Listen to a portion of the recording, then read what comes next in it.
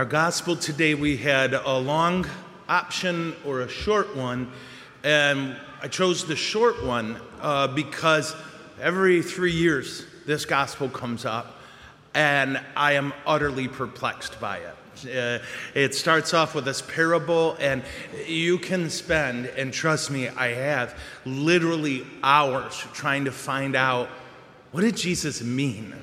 And there are, get this, literally 7 theories.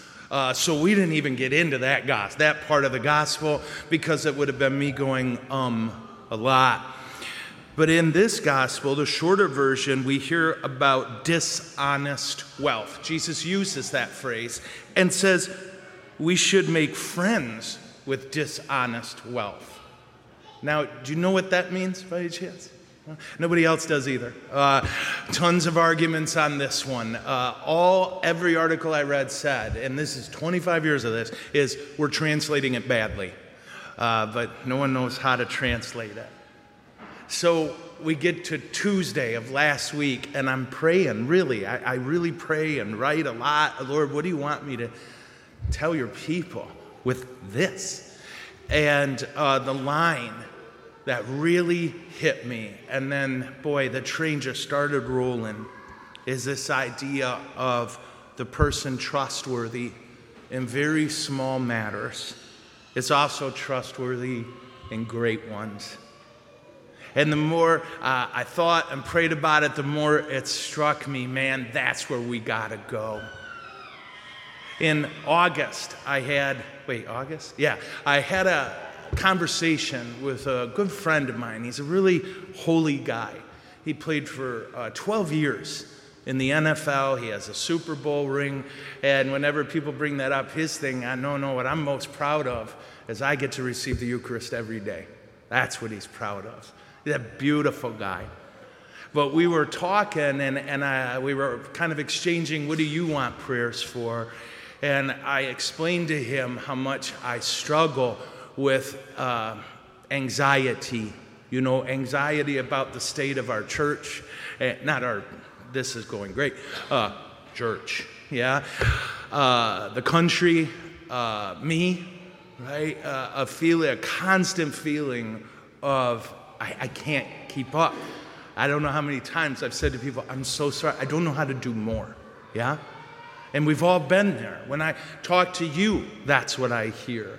We all have this tremendous, many, I guess, sense of anxiety about what's going on in the church at large, in our country, in our hearts, a sense of anxiety about the immense amount of demands we've placed on ourselves and others place on us.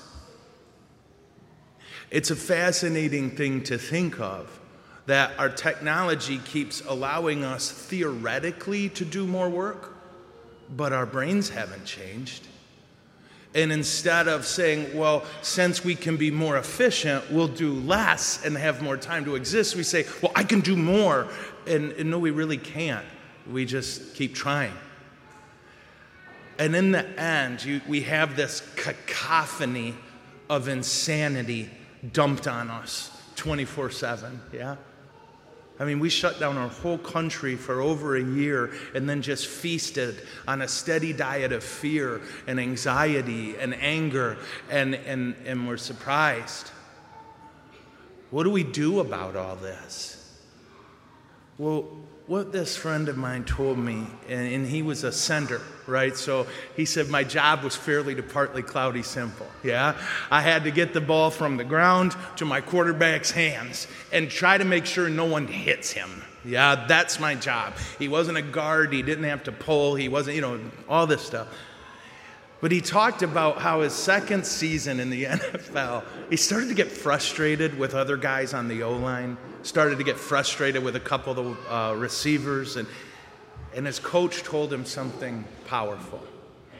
He said, the coach said to him, you got to make the game small.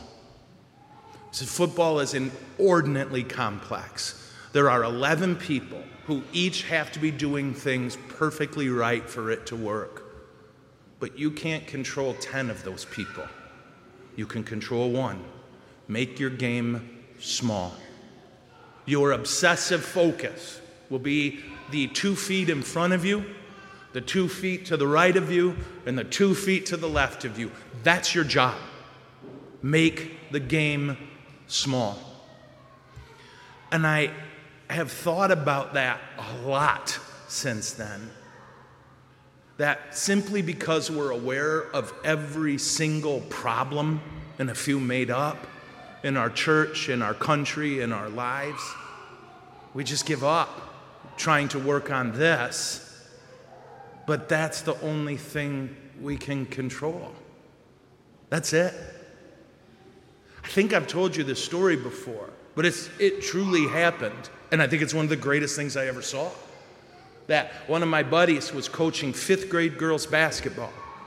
And if you've ever seen 5th grade girls basketball, wow, yeah. 4 quarters, final score 6-4. But my buddy was just so good at this. And those girls loved him and he loved them. And they were playing their crosstown rival, which was my parish. But I went there and I watched him coach. And it was the very end of the game. There was very little time left. His team was up by 1, which meant somebody hit a free throw, by the way. And wow. And they had the ball, and his big thing was, we just got to run the clock out, girls. So this is what he said. My hand to heaven, he said 1,000,000 times. Now, girls, we don't need a basket. Because, girls and boys at that age, you put the ball in their hands, they're going to shoot. It's what Jesus wants, yes? So he was like, no matter what, we don't need a basket.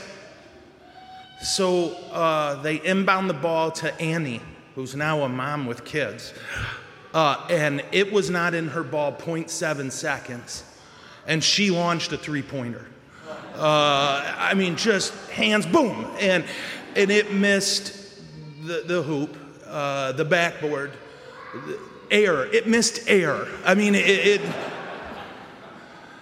And so I would snap, right? I would. And Bill he does this. Okay, timeout. Yeah. And I gets them together and he's like, okay, do you remember I said we don't need a basket? And I'm sitting right there. This happened. And Annie went, oh, that wasn't going in.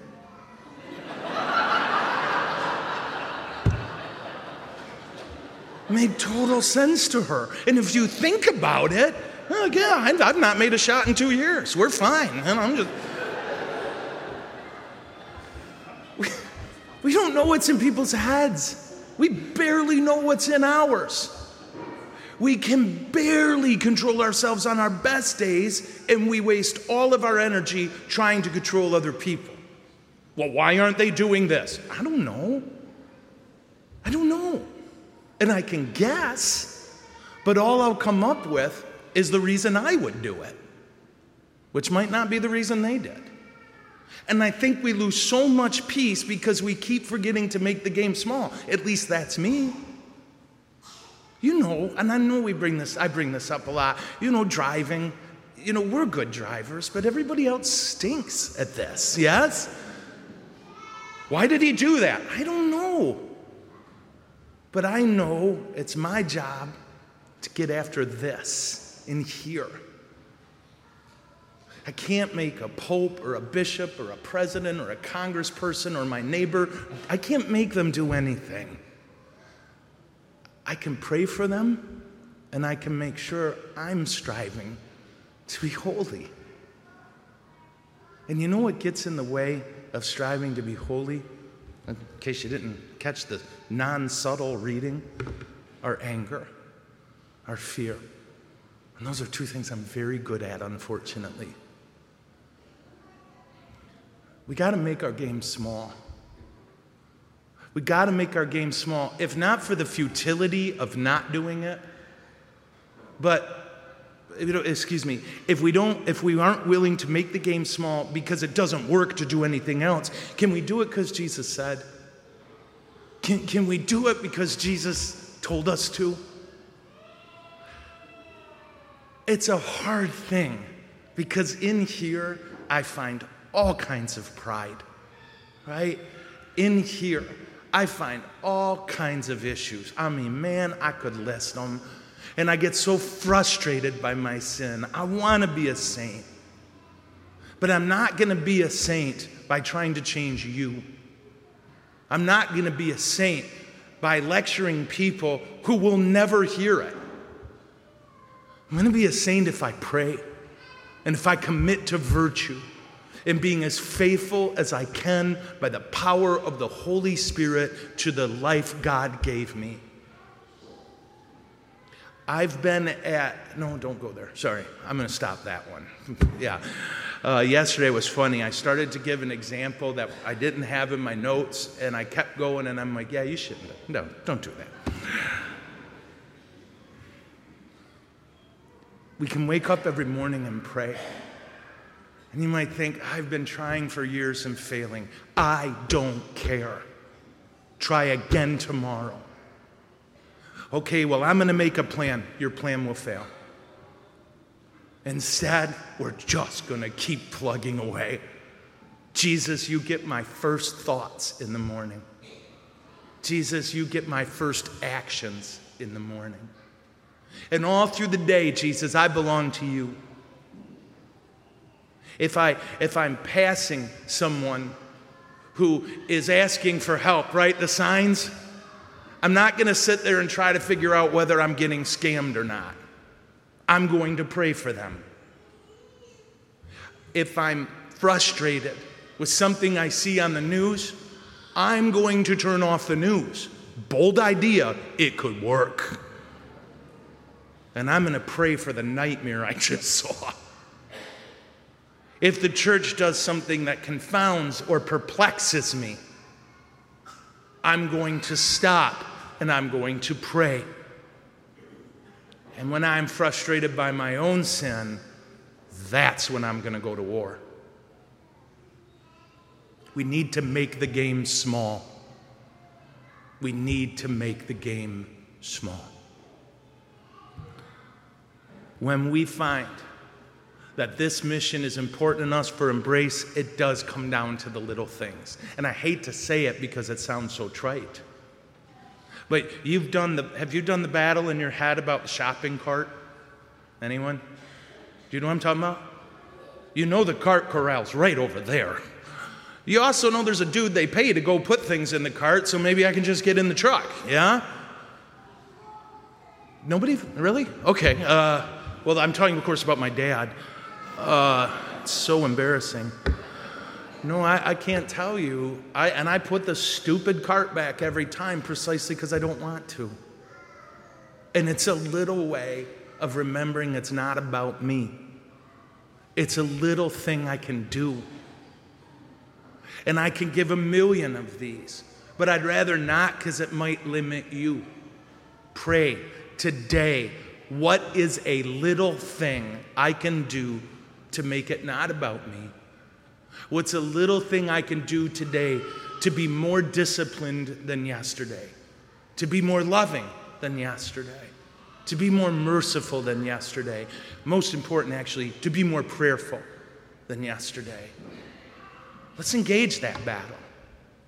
Because if we do this, right, so I checked, I think it's just a little over 3,000 people a Sunday here, okay? That's a chunk of the population. I checked. I could tell you the exact percentage, but it would be wrong. So what I'll do instead of trying to change you or change our city or our state or our country or our church, why don't we all just be holy?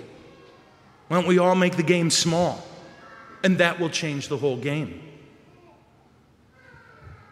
So this is our challenge today. And I'd love for us to go after this. We're going to make the game small.